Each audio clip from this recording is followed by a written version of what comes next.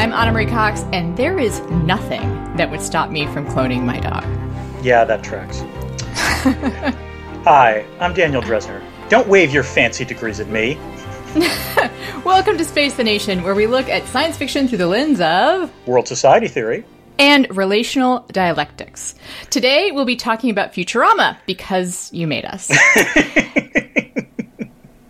And in the next few weeks, well, actually, I think next week is... Butlervember! Yes, I have to just let you say it. Butlervember. Yes. Butlervember! Butlervember!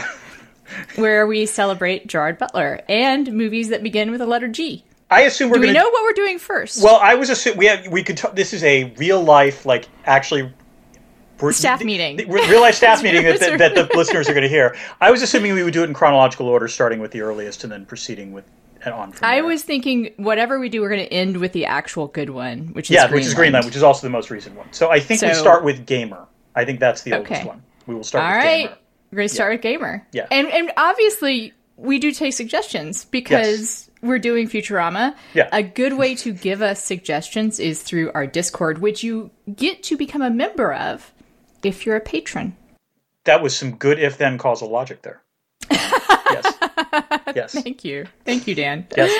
You can become a patron by going to patreon.com/spacethenation. There are other ways you can support us, Dan. Do you have any ideas? Sure. So, if you go to the middle of your town square and have a sign that just says Space the Nation is awesome, that is another way of helping us. I don't think it's a terribly effective way of helping us. So in terms of effective ways of helping us, perhaps you can, or rate our show. That's always welcome.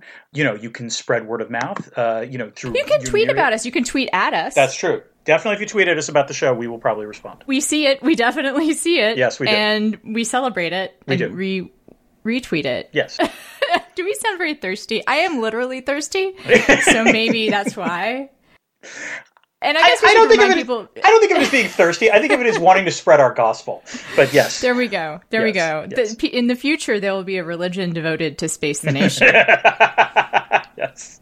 Oh God, we'll be disembodied heads, Anna. Oh God. Let's save that discussion for later. Let's do that. Yes. I'm just going to remind people about patronage, which is the thing that you're doing when you become a patron at patreon.com/spacethenation. Should you become a patron, you get early access to our episodes. You get to participate in our monthly AUAs, which I finally got in the habit of saying us. Mm-hmm. Ask us anything. Yes. And there is this sort of theoretical idea of merchandise. Yeah. That someday we will will it into existence. We have a paradigm based on merchandise, and yes. I believe that paradigm will come to fruition. Yes. All right. Well, before we get started, Dan. Yes. How are you?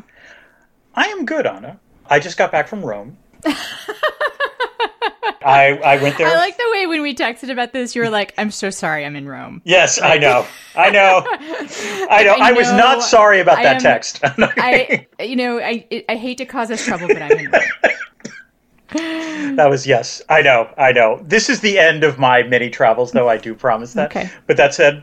Not the end of me hearing about them. That's true. But... I'm going to try to find a way. I think for the entire rest of this calendar year, I'm going to somehow see if I can find a way to work in. Oh, yes, when I was in Polynesia or London or whatever. But, Point is, I was in Rome. I had a great time. I ate very, very well. I fattened myself up. And more importantly, I got back in time to take a shower before we could record. And I know that sounds weird, but my belief, if you've been on a long travel stint, is that showering in your own house makes a difference. I don't know, that's my secret to that. I don't know about Yeah, no, that makes sense. I mean, I feel like there is, it's not even metaphorical dust of the road. Yeah. I mean, airplanes are fucking filthy. Yes. It's just, they're gross ways. They're very useful, but there's the miracle of flight. Yes. Great. Mm-hmm. Great. I appreciate that. And yes. And also I appreciate airline crews. They do the best they can. They do. This is not a knock on them. It's just, they're trying to get as many people from point A to point B, and as a result, you kind of feel like a sardine. How are you, Anna? I'm doing okay. I can't think of any specific reason why I should be doing better than usual. I am celebrating. Oh, well, you know what, Dan? Actually, I can tell you why. I got my first book advance check. Oh, bravo. Oh, yeah. That's a good day. It is a good day, although I don't know about you, but I looked at it and I was like, how am I going to make this last? It's a huge chunk of money, not going to lie, but The responsibility of making it last. It's adorable that you think that any book advance I ever got could ever live on. I have to say that's actually might be the highest compliment you've ever paid for me. I have gotten book advances, to be very clear.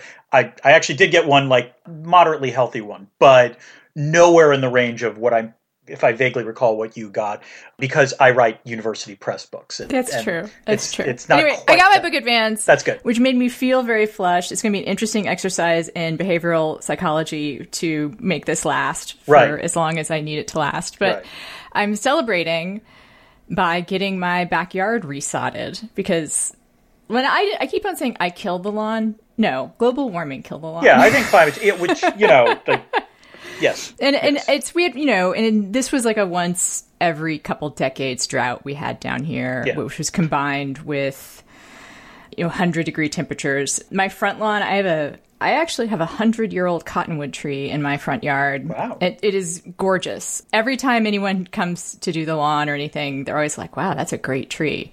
And it is tearing up my driveway, but it's a great tree. It shades the front of my house, so I have... I actually am fairly cool. I don't have a problem air conditioning in the summer, and the grass stays alive. However, my backyard just bakes in the sun. So I decided to just go ahead and bite the bullet, and for, Exley's sake. For the good of the dog. For the good of the dog. People have like, why don't you do something else so you don't have to water it? And it's true. I am going to have an impact on my environment by watering, but I don't know. Like I use this is very dorky. I actually track my water usage. Oh, and I use Al Gore would be proud of you, Anna. I use way less personally than almost. It's in like the bottom quartile. This is why you're already. This is why you're always thirsty, Anna. Now I realize. It is why I'm always thirsty, Dan. It is that, and I got divorced. That's it. Anyway. Well, we should move on to why we are doing this. We should move on. I am hot and thirsty, and it only has a little bit to do with the environment. Let's talk about Futurama, Dan. Indeed. So why are we doing this? Well, this is basically a shameless effort to please the patrons. It might fail. And yes, and I'm going to apologize in advance to the patrons, because I don't know if our reaction is going to track what you were expecting it to be. I believe we talked about Futurama at some point during our Hot Sci-Fi Summer episodes, and that got the Discord a chatting, and we were like, okay, sure, we should do a Futurama episode. And of course the question was like, how many episodes could you do? And the patrons got together and selected 3 and asked us to pick the 4th one, and I did so, and this is what we're going to talk about. Yep. And Dan, no one loves our listeners more than me, except perhaps you. Yes. I would do almost anything for our listeners. I really wish that I hadn't had to watch this show. And it's and that's the B side of Meatloaf's, by the way. I would do anything for love, I believe, actually. But, yeah. I would do anything except watch this show. Yes. And I guess I'm going to put people a little bit at ease, or maybe not, because this is the worst case scenario, which is just I just didn't find this show that interesting. Right. To be clear, I don't think neither Anna and I hated it, and I think I liked it better than you for one reason. You have a Y chromosome. I think I liked it better than you for 2 reasons. One being that, yes, I'm a man, and we'll get to this. The other, that I am a professor, and Professor Farnsworth is a great character, and I have to admit, I did like the geeky academic humor, so I enjoyed that a little bit more. But there's a lot of geeky academic humor. That's not what's wrong with it. No, it's not. That's good. The weird thing is that it's going to be difficult to say what's wrong with it. Exactly. No, to paraphrase The Simpsons, it's a perfectly cromulent show. Yes, it is totally cromulent. Yes. We usually do a Chekhov's What's It at this point in the broadcast. This time, I don't think that's applicable. It doesn't really work in this case, particularly because we're talking about 4 different episodes. We're talking about 4 discrete episodes, so no Chekhov's What's It. Mm-hmm. However, there is the story behind the story. Oh, Anna, do tell. I believe that there was this previous animated show that was related to this animated show. I don't know. There is a show that this is kind of sprung from the same mind. It's a little show called The Simpsons. Oh, okay. Sort of obscure. Yeah. But you may have heard of it. I vaguely recall it, yeah. This show has been around not as long as The Simpsons, which is, 30 years old at this point. 32, yeah. 32. But it started in 1999. Mm-hmm. You can't kill it. This is a zombie show. It was indeed started by Matt Groening, the creator of The Simpsons. And it aired on Fox from 1999 to 2003. It was on Comedy Central from 2003 to 2007. In 2007, it was revived as 4 direct-to-video films. Oh, God, really? Wow, okay. And the last one appeared in 2009. It was brought back to Comedy Central in 2010 through 2013. Wow. There was an audio-only episode on the Nerdist podcast in 2017. Uh-huh.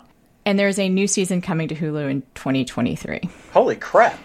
Okay. This is the show that would not die. This show will not die. It's gonna stick around in some form probably until the year 3000, I guess. Groening is pretty proud of the show. You know, the Fox asked for it. They wanted something sort of like The Simpsons, and he gave them Futurama, the idea for it, and they had notes.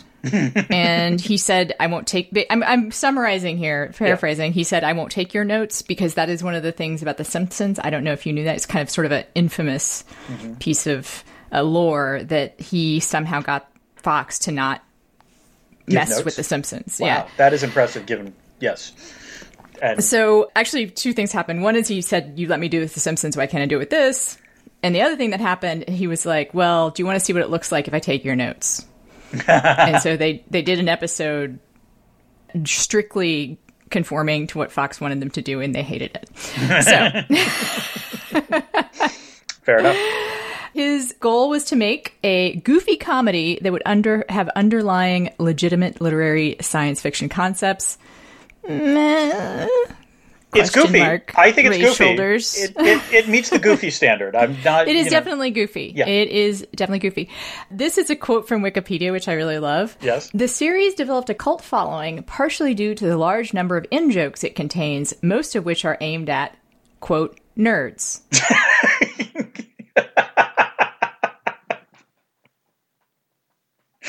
Whatever Wikipedia editor did that, bravo. Bravo to you. Because there's also a site for that. Of course there is.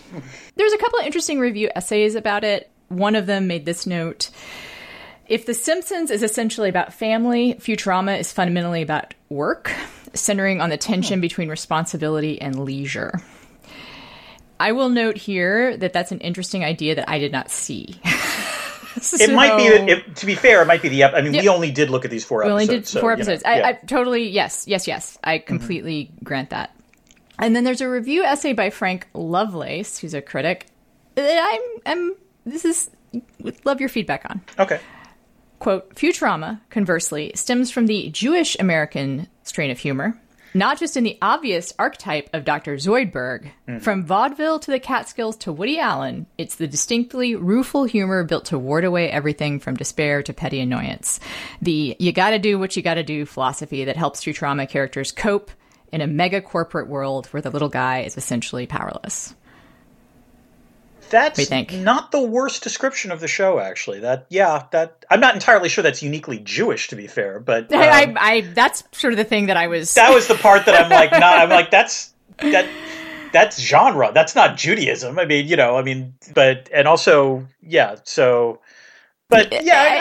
is a good description of the show. It is. Yes. And I will also say again here that if we had watched more of the show, I might have found a more robust criticism of capitalism and this idea of the tension between work and leisure, which is something interesting to me and something we've talked about regarding a few topics, shows and movies that we've covered.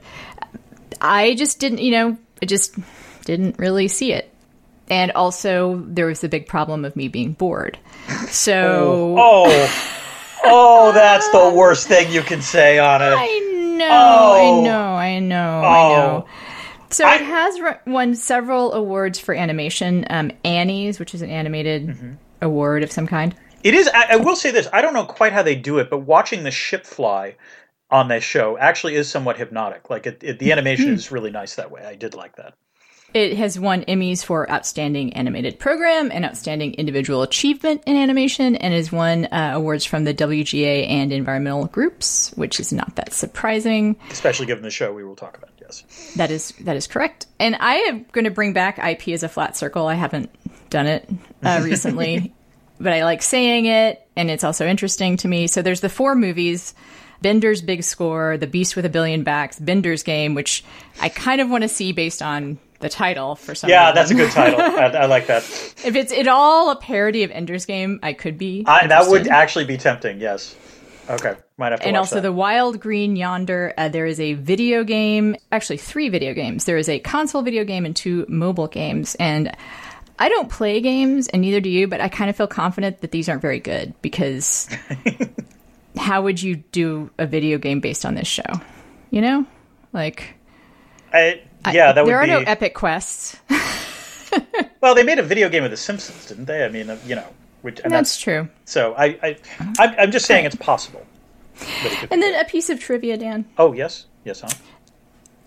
On the writing staff of this show, 3 PhDs, 7 master's degrees, and, quote, more than a half-century of Harvard education.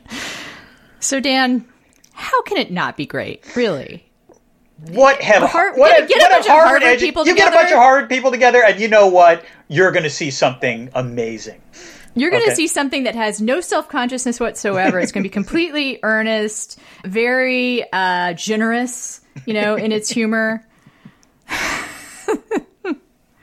And diverse, very diverse. And totally diverse, indeed. Yes. I also want to mention that one of the staff writers on the show, I think a longtime staff writer, is Bill Odenkirk, who is Bob Odenkirk's brother. Oh, that's pretty cool. Okay. Yeah. Yes. I am a huge Bob Odenkirk fan. Someday ask me at the interview I did with him, Dan, because it was one of my favorite interviews I've ever done. Oh. One of my favorite celebrity interviews ever. I think in part, I will say, because we were, at the time, he was going to do an adaptation of David Carr's The Night of the Gun. Oh, and I know you love David Carr, obviously. So yes, was a fairly close friend of mine. He was, although I'll say he had a lot of close friends. He was that kind of guy. Like, he could just make a connection with people pretty fast. And since that hasn't ever been made, I guess... I hope someone does make that, because I know the premise of the book, and that does seem like an interesting thing to do. I think it could be great. So he was in Minneapolis. And although I don't think he was in Minneapolis at that day that I talked to him, but he was just super unpretentious, actually straightforward. Actually listened to the questions I had. Oh, wow! Great guy. Great. Yeah. All right. So let's talk about these actual Let's get to the episode. Let's see what we can say. Let's see what we Okay. can say. All right, let's start with episode 1, the one with the MASH parody. This is, I believe, war is the H word. So, Futurama goes to war. Fry wants the military discount when he buys his ham-flavored gum. So he and Bender enlist on a whim and plan to drop out once they get their discount card. But darn it, war is declared on Spheron 1. Leela wants to enlist, but women can't seem to enlist for some reason in the year 3000, because apparently it didn't work out. I'm not even going to go there. They train for a whole day on the ship before arriving on the planet. Once thrown into combat, Fry freezes and hides while Bender plays the hero when confronting the enemy Balls. And yes, the enemy actually is Balls. The disembodied head of Richard Nixon, who I believe governs the Earth. I mean, we do see Nixon multiple times, so I'm assuming Nixon is just, the leader at this point. Sends Bender and the head of Henry Kissinger to negotiate, but it's a trick. A bomb has been implanted in Bender that will destroy the planet if he says his favorite word, which is ass. Fry gets to play the hero and save the day and inform Bender about what's going on, and Bender gets to play the madman and get the balls to leave Spheroid 1. Along the way, there are homages to Starship Troopers, Star Wars, and most importantly, MASH. Anna, I have a guilty confession, which is the things that make me laugh the hardest in either Simpsons or Futurama episodes are the dumb sight gags. So my favorite moment in this episode, hands down, was the sign outside the recruiting office of the Army, where the sign says, "Join the Army. What are you, chicken? Buck, buck, buck."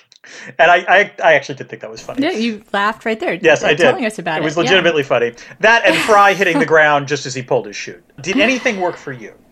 There we go, yes. So as someone old enough to remember watching MASH, and I vividly remember watching the last MASH episode. Yes. So I remember both how great and insufferable it was. Oh, yes. It was both genuinely amazing writing, acting, comedy, etc. And so fucking, like...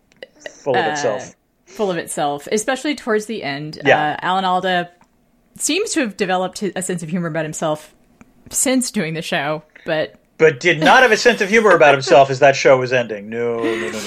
So I appreciated that, like the operating room scenes, and maybe those not old enough. MASH was kind of famous for it had a laugh track outside the OR, but not inside the OR. There's this big distinction. I think that's kind of funny that they kind of paid homage to that. Yeah.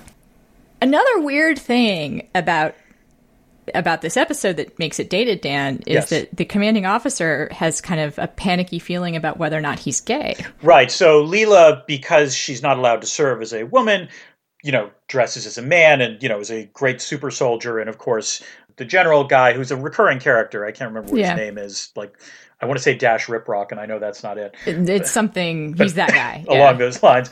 Clearly still attracted to her and very sexually confused. He might be gay. Yes. He might be gay. Which also indicates, that this was written in a time before gay people could serve openly in the military. Right. So the whole thing feels kind of dated. Mm-hmm. I appreciated the homages. Yeah.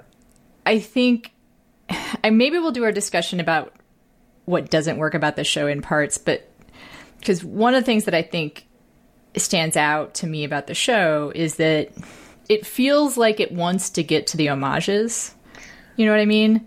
Like, and so as a result, it doesn't quite do the work in terms of like the plotting and the themes and so on. Yeah, and so like forth. It's like they came up with the idea for the homages first, and then like strung together a plot.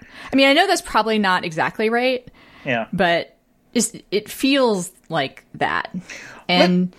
I will say, the sight gags actually started to bother me because there's a ton of them,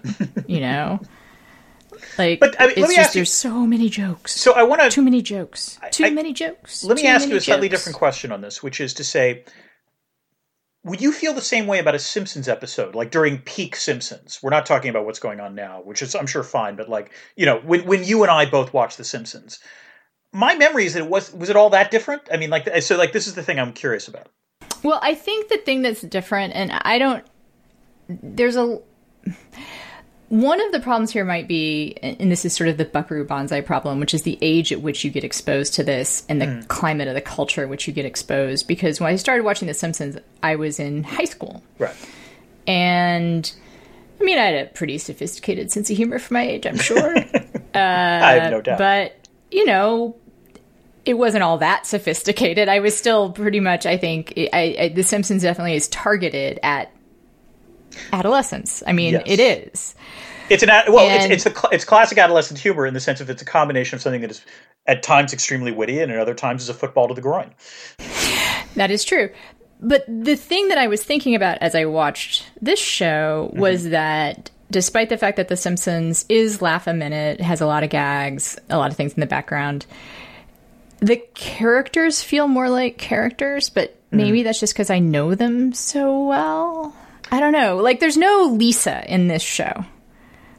Yeah, I think you're right. Leela is not Lisa. She's not as drawn. Again, 4 episodes, so maybe, I don't know. But, like, Lisa is, like, one of my favorite, like, characters probably of all-time fictional characters. Like, I identify with Lisa so much. There was an episode where teachers went on strike, and Lisa had a nervous breakdown because she wasn't getting graded. And she starts having a panic attack, like in the living room. She's like pacing around, and she's like, "I need to be graded. I need to be graded. I need to be graded." And Marge like takes a piece of paper and draws an A on it and holds it up, and Lisa's like, "Whew. That's the stuff." Yes. And oh boy. Okay. Anyway, I just didn't feel that. No, and that's fair. Show. That this is a feel thing, so absolutely fair. Right. The only thing, I did want to add that I also watched MASH, and I thought that was the funniest of the satires, particularly the switch that the robot would make between comedy and and that's the OR. That's the idea that you don't put a laugh track in the OR. Well, that's significant that is. That's Also, so significant that you don't do that. Whoever did the IHawk voice, like, I actually kind of, I mean, it was before Bill Hader's time. Oh, IHawk, yes. IHawk was the name of the character, but like, I kind of, it was before Bill Hader's time when they recorded this, but like, Bill Hader actually does a really good Alan Alda impression, and I kind of want, like, he would crush that. Yeah, I have come to like him a lot. Like, I think in his career as an actor after MASH, like, he just seems like he gets it more, right? But during that show, not so much. Fair enough. The one show, sorry, I could go on about like the most pretentious MASH episodes. Let's move on. Let's move on to other pretentious. All right, let's go. Episode 2, the one with the global warming. Earth is getting pretty hot, and the standard technique for deferring global warming, dropping a big chunk of ice from Halley's Comet into the ocean, can't work anymore since they've used up all that ice. Moon Emperor Al Gore convenes a conference of Earth scientists, during which Professor Farnsworth confesses that his original sports utility robot design is the problem. All robots emit as much foulness as Bender. Nixon's solution is to lure all the robots to the Galapagos and then destroy them with an EMP. Bender, resigned to his fate, goes to the island to die, in the midst of what looks like a robot orgy. Farnsworth then offers up a different solution. If all the robots vent their exhaust at the same time, they could push Earth's orbit further out a bit, lessening the climate change problem. Farnsworth's plan works when Bender, convinced he is helpless when he is on his back, sees his pet turtle get himself out of a similar situation. With Bender's help, the plan works and the robots are saved. Anna, I think I like this episode better than the war parody one for a couple of reasons. First, anything that mocks homeopathic medicine I am down for, and there's just a very brief good gag on that, and it was just really effective. Second, I like that the scientist's first proposed solution goes horribly awry, because like it was good that the scientists were also mocked. I think that was important. But third, because this was the only of all the episodes, I think this was the only one where I think the metaphor really worked for me well, where Bender is convinced that he's helpless, and this is obviously a metaphor for how people feel about climate change in terms of sort of the futility thesis. And I didn't think that this was, not just as a call for individual action, but the episode was a rejection of the ideas of helplessness and futility. What say you? I guess since there are all those Harvard people on the show, I'll believe you that was intentional. Oh, you really thought that? Oh, come on. That was definitely intentional. It is a good metaphor. Yeah. The one thing I'll note is the sort of on the nose, like what would Nixon do like, thing. Nixon started the EPA, Dan. That is true. That is true. And I believe the original UN conference on the environment was during the Nixon administration. Yeah, also. I mean, Nixon's such a fascinating character. Everyone knows this, but like everything you learn more about Nixon, I swear, like you will become even more interested in him. Yeah. So if you want to read a really good book about Nixon, the Gary Wills Nixon Agoniste is probably my favorite one. Fair enough. All right. And then Rick Perlstein has the Nixon Land. Yes. Also very good. All right. Let's move on to episode 3, the one with the saddest ending ever. An archaeological dig discovers Panucci's, Fry's initial place of employment back in 1999. Among other relics, they discover a fossilized Seymour, Fry's old pet dog. Professor Farnsworth, the true hero of this entire series, believes that he can clone Seymour with his memories intact. This excites Fry, but makes Bender jealous because he's worried about losing his best friend Fry.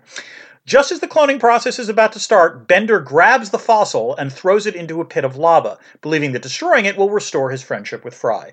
Of course, Fry, being a human being, is instead furious. Bender realizes what he has done and makes amends by diving into the lava and recovering the fossil before it's destroyed. Just as the cloning process is about to start, Fry learns that Seymour lived another 12 years after Fry, was cryogenically frozen. Thinking that Seymour must have lived a good life after he disappeared, Fry decides he doesn't want him cloned, convinced that Seymour must have found a new owner and forgotten about him. The episode ends very cruelly, revealing that Seymour hung around Panucci's for the rest of his days, waiting for Fry's return. It makes my heart hurt, Dan. It really was a gut punch. I mean, there's no other way to put it. That last minute of this show, I was like, oh my God, this is how you're going to end it? I was just, oh, God. That said, the funny stuff in the show, beyond all the professor jokes, I did like the somewhat subtle satire of museums owning artifacts and looking down a bit at all the cultures at which it owns the artifacts. At least in the beginning, when Fry is trying to get a protest to get his dog. Yeah, what an ending. I am not ashamed to say I teared up. It was brutal. And I thought it was like admirably brutal and risky. And I told you when we were texting, I thought it was kind of an earned emotion, but then upon reflection, like, it's killing the dog, which you're using a lot of cultural capital there. Like, it's not like you didn't earn it, dogs earned it. Right. But I think what you mean by earning it is that the show, this episode has a number of flashbacks to the 1999-2000 period, and you see, first of all, one of the things I love. Right, yeah. This was a minor thing, but I did love it. Like, in the first scene where you see Seymour, he is an incredibly scrawny dog, and then the next flashback after that, he's clearly like Fry is taking care of him. He's filled out. Like, I remember seeing that and think, oh, good, the dog's good. And so you realize, they really do have a bond, but just. Like, I don't know. I don't think it completely coasts on the cultural capital. You're right. Like, I think that this is actually a show in which we spend a majority of our time with one character, Fry. Right. Yeah. And he gets to have a character. He gets to be a character, and he also gets to have real emotions, I think would be the other way of putting it.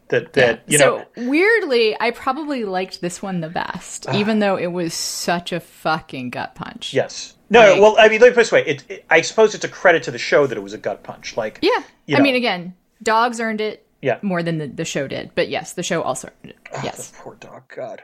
But by the way, I will point out here, this is, I think, a trivia thing. I believe that in a subsequent episode, they time travel and Seymour does not face that fate. So, yeah. Okay. So there is, Like some kind of literal retconning. There is some retconning that happens, I believe, with Seymour. But again, we only watched this episode, and I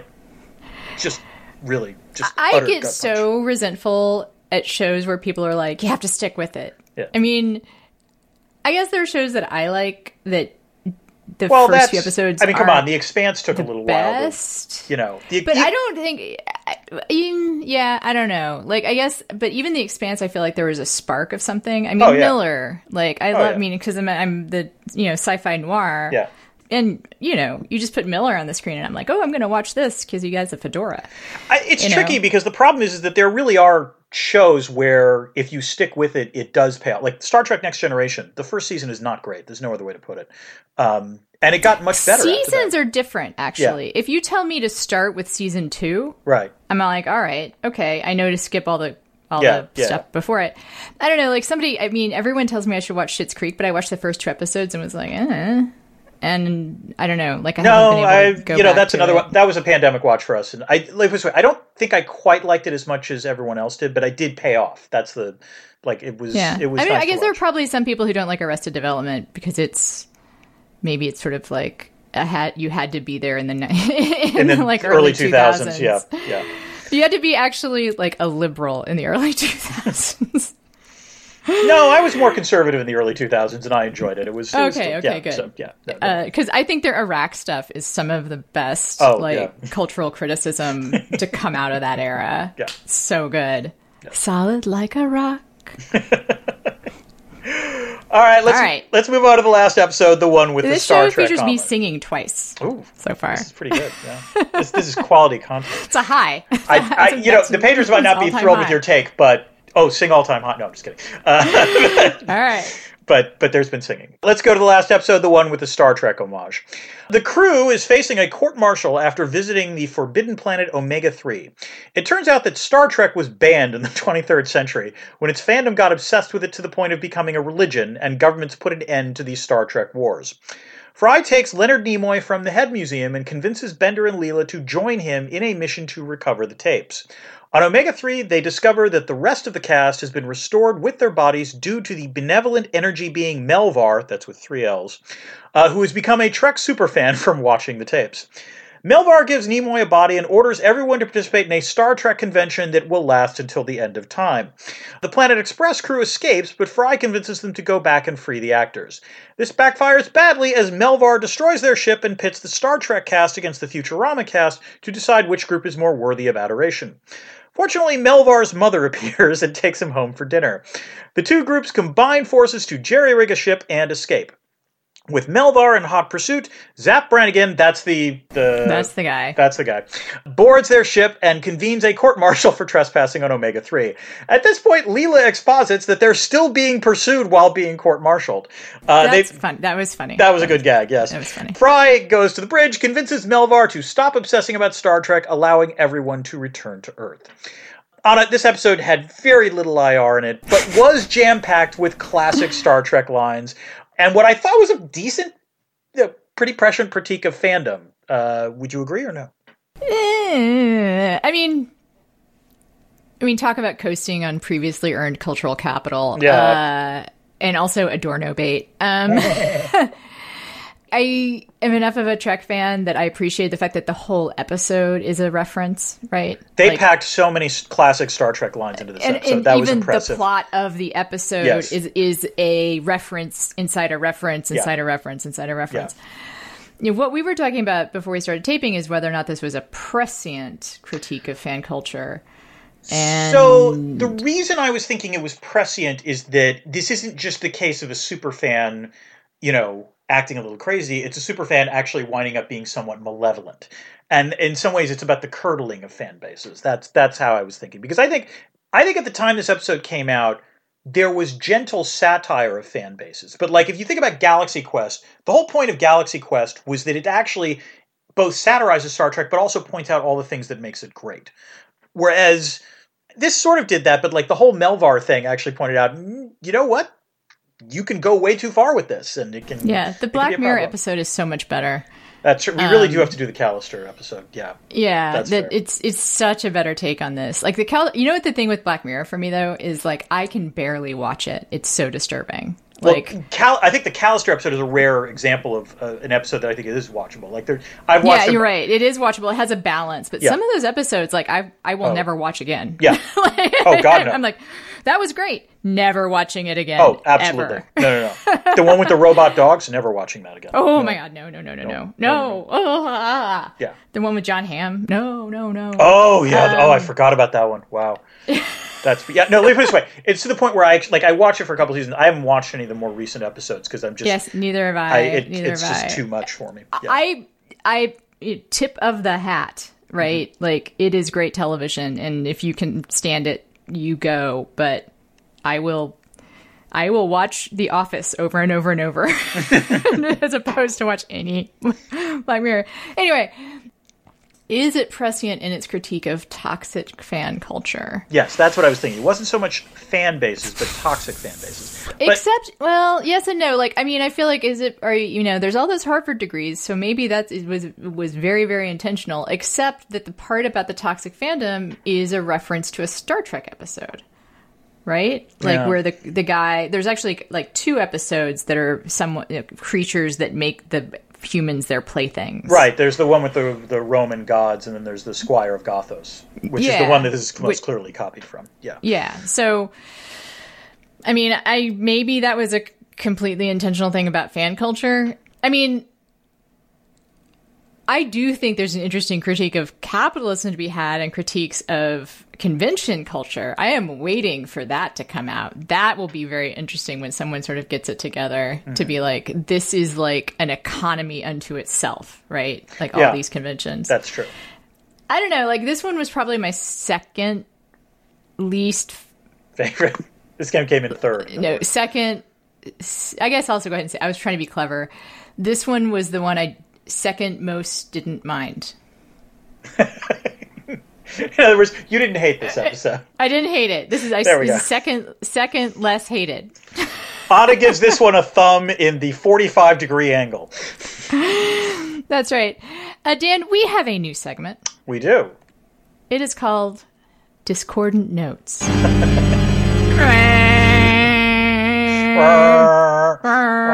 These are questions from our Discord members. I plucked a few of these, some of them related to things that we cannot answer because we have not seen as much of the show as you would need to. And we should stress, by the way, at this point, neither you nor I have watched much of this beyond these episodes. I think I watched... none. These are the only... These are the only episodes I watched the pilot, and I probably watched 1 or 2 other episodes, but no, it's been at least 15 years since I saw a Futurama episode. So, number 1, this is a great question for you, Dan. These are actually these are very Dan-centric questions. Okay. Happy for it. Why do you think Henry Kissinger has managed to avoid becoming a pariah in Washington despite his genuinely monstrous behavior? It says in office, but I assume they mean like in administrations. I think what he means is while he was Secretary of State and National Security. Yeah, while he was Secretary of State. Yeah. And relatedly, who in our current time period do you think would be the most likely to cling to head-based immortality if given the chance? Well, okay, I'll answer the second question first. It's Trump. I mean, that's the most obvious. Oh my God, you're so right. It's the obvious. Yes. And then Ted Cruz. Yeah. But definitely Trump would do it. I will say, when I was watching the war episode, I was like, why are they treating Henry like Henry? There was no mockery of Henry Kissinger whatsoever, and I was like, what the fuck is going on with this? Like, Kissinger is ripe for. He's a war criminal. He's ripe for mockery. I was waiting for the Cambodia reference. Yeah. Right? Like, I mean, there could have been some really dark jokes at that point. Yeah, that's all I'm saying. Yeah. So I think, how to put this, I guess the answer on Kissinger, there's a couple of things. The first is that Kissinger did a lot of monstrous things. Kissinger also did some interesting things and like genuinely, No, I agree. Interesting is a great word. Okay. Interesting is a great word. But the opening to China, the détente with the Soviet Union, these are not minor, things in the annals of U.S. diplomacy. I'm not saying he deserves a Nobel Peace Prize, because he certainly does not. But Kissinger, as you said, Nixon is a complex figure. Kissinger is also a legitimately complex figure. And by the way, if you think that it was Kissinger who did only the monstrous stuff, rest assured, it was Nixon who was. Oh, yeah. Let's be very clear. And so, you really do have to treat them as a package deal. So I think part of it is that, it's not just the odious stuff with Kissinger. That said, the other reason is that Kissinger so assiduously made himself relevant to Kiss his ass? Yes. Kissinger actually, in this sense, Kissinger really did break the mold. He was legitimately innovative in terms of his post-Secretary of State career, although not necessarily in a great way, which is instead of going to a think tank or going to a university or just writing his memoirs, Kissinger decided to make money. And so he sort of formed the first consultancy that, now is Albright Stonebridge or, any of these other Rice Hadley Gates. They're all, originally got inspired by Kissinger on this. And so as a result, Kissinger's got ties everywhere and he talks to a lot of people. And so therefore, even presidents have found it occasionally useful to talk to him. He's incredibly good at flattering people in power. Oh, yeah. He sucks up to power like no one. That is one of... Oh, he's so good at it. It is almost admirable, really. I recommend, I know some of our listeners are already Behind the Bastards listeners, but there is I think, 4-part one on Henry Kissinger that I didn't need to hear in order to hate him. But if you want some details, it's a very good podcast series. If you want another, so I guess one reading suggestion at this point, if you really want to see Kissinger at his worst and most bigoted, there's no other way to put it, read Gary Bass's The Blood Telegram. It's a fantastic book on how the U.S. responded to the 1971 Indo-Pakistani War, in which, both Nixon and Kissinger turned out to be incredibly misogynistic towards Indira Gandhi, just had utterly stereotypical, bigoted views about South Asia, and as a result ignored warnings from Foreign Service officers about a potential genocide. So, yeah, it's a good thing to read. Next question. You figure becoming the first emperor of the moon was a politically savvy choice for Futurama's Al Gore? Building his own democracy, on the moon with blackjack, etc. I assume that Al Gore's moon actually might be a little bit like the moon is a harsh mistress. There's it sounds, there's blackjack and gambling. Yes. I mean, we haven't watched quite enough to see, but I know this is a very Dan question, I think. I don't think Al Gore would make a good emperor. My answer is so cruel, Anna, which is, Al Gore won something? Okay, then. Okay. That's very funny. Although emperor, Emperor implies he took it by force, that's true. Emperor implies he took it by force. Al Gore took something by force? Al Gore, exactly, that also works. That's very funny. Al Gore fought for himself? Wait, Al Gore served in Vietnam, don't forget that, as a reporter. As a reporter, Anna. Yes, exactly. That also works, yes. And it's not fair, actually, because Al Gore was actually right about a fair number of things. Oh, so, yes. Yeah. He's one of my favorite candidates. Unsuccessful candidates, yes. Yeah, my favorite unsuccessful candidates. Yes. This actually is a great segue to the next series of questions I have. Dan. Yes, Anna. Is there IR in this show? I'm a professor, Anna. Why isn't anyone listening to me? I'm literally angry with rage. Oh, wait. You did ask me a question. You are listening to me. Sorry. Let me back down a little bit. Yes, there is IR in this show, or rather some satire of U.S. foreign policy in this show. So they mock a lot of hoary cliches about American foreign policy on this show.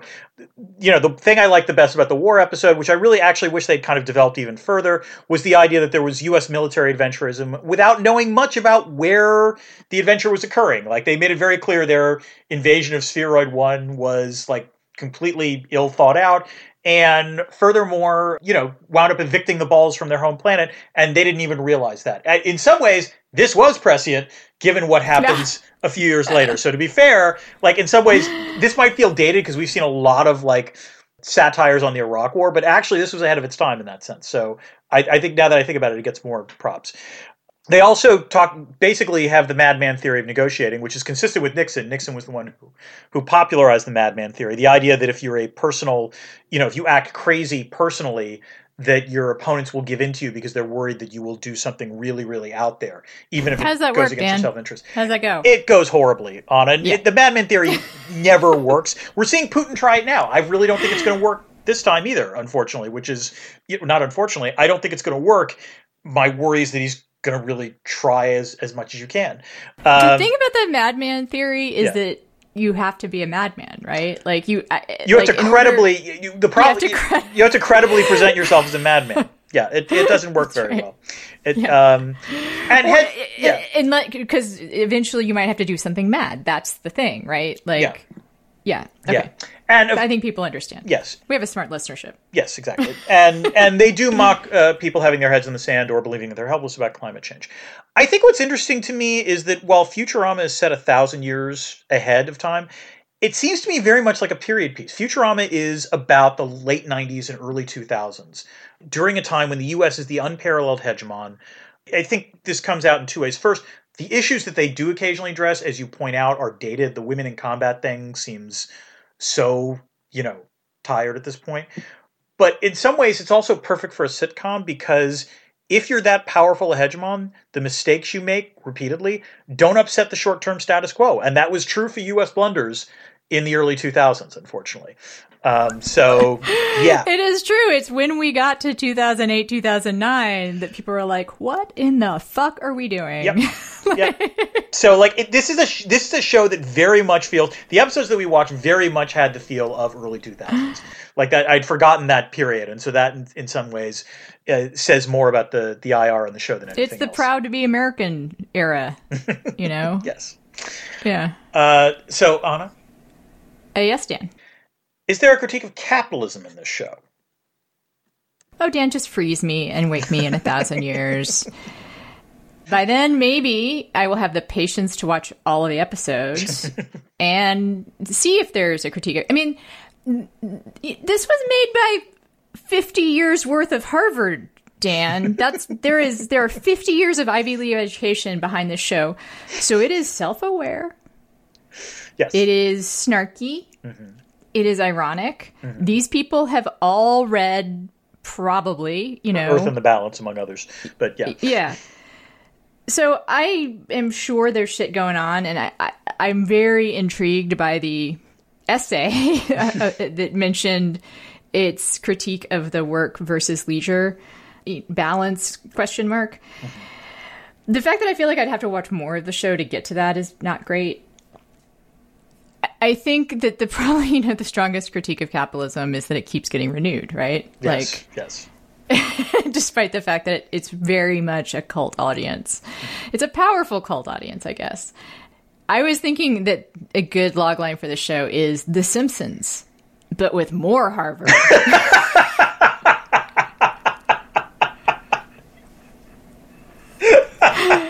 How would you like your Simpsons with a little more Harvard? Have you ever watched The Simpsons and think, there should be even more Harvard in this show? But we got the show for you. All right, wait.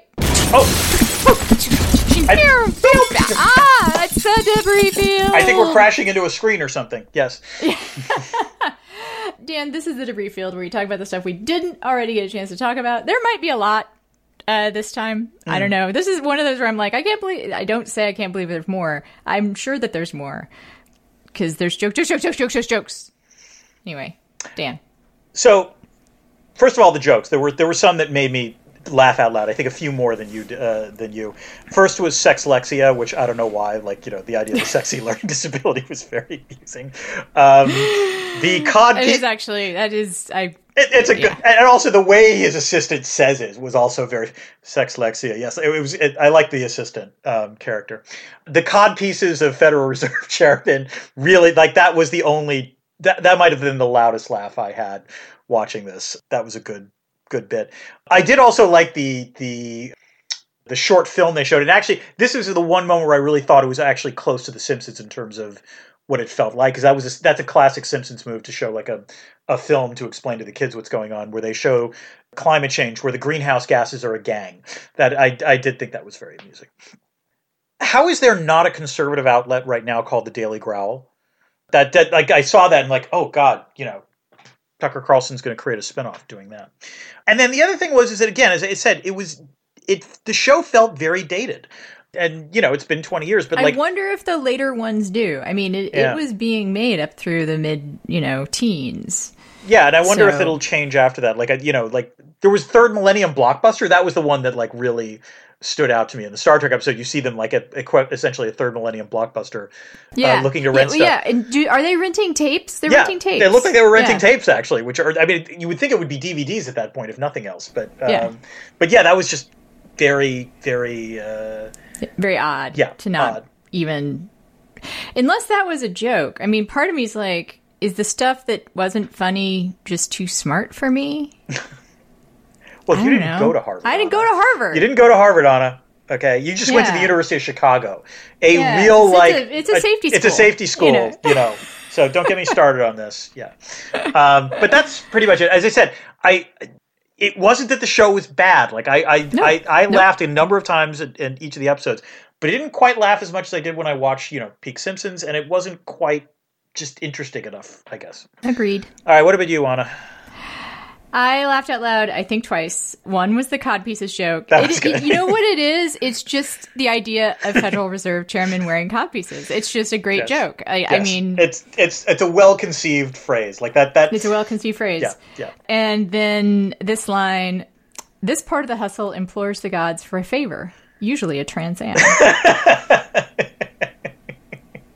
I thought that was very funny. It's because that is, you're right. Like in the terrible, heart-rending dog episode, yes, the critiques of museum-ism, I guess you could call it, are good, and the way that Leela says that line is pretty great. Yes, that was good. So, I think that's about it, Dan. I hope our patrons can forgive us for not loving this as much as they have. To be clear, we didn't hate it. We just... Very clear. Did not hate it. Yes. Did not hate it. Probably will never watch it again.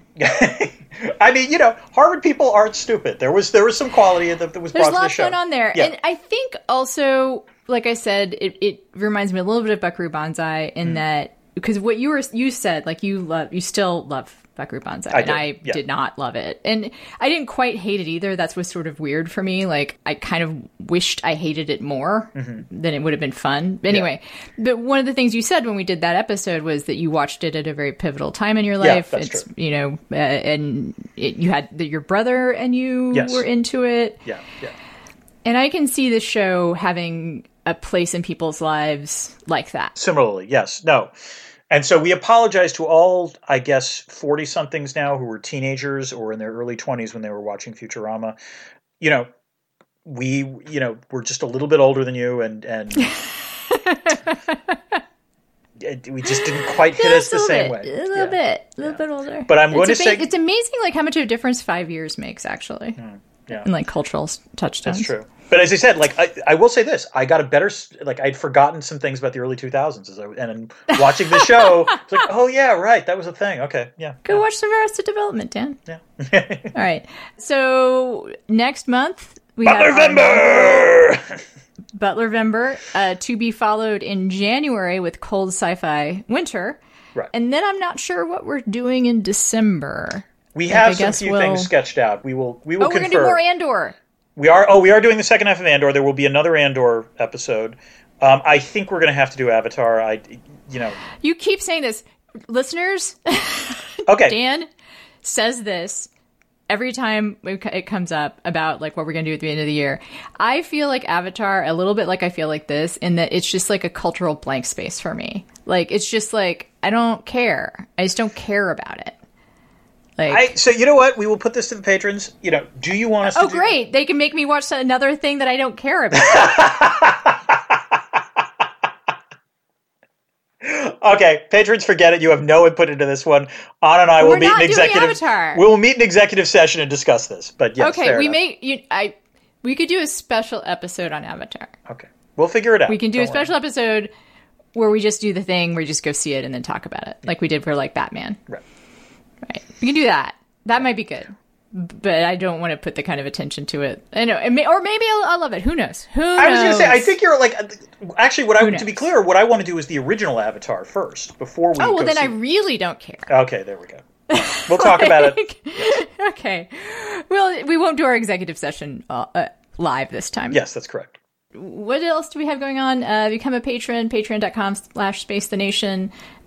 We've had some cool interactions on Twitter lately, I feel like. So that's nice. Yeah. Tweet at us. I'm at Anna Marie Cox. He's at Don Dresner. Oh, sorry.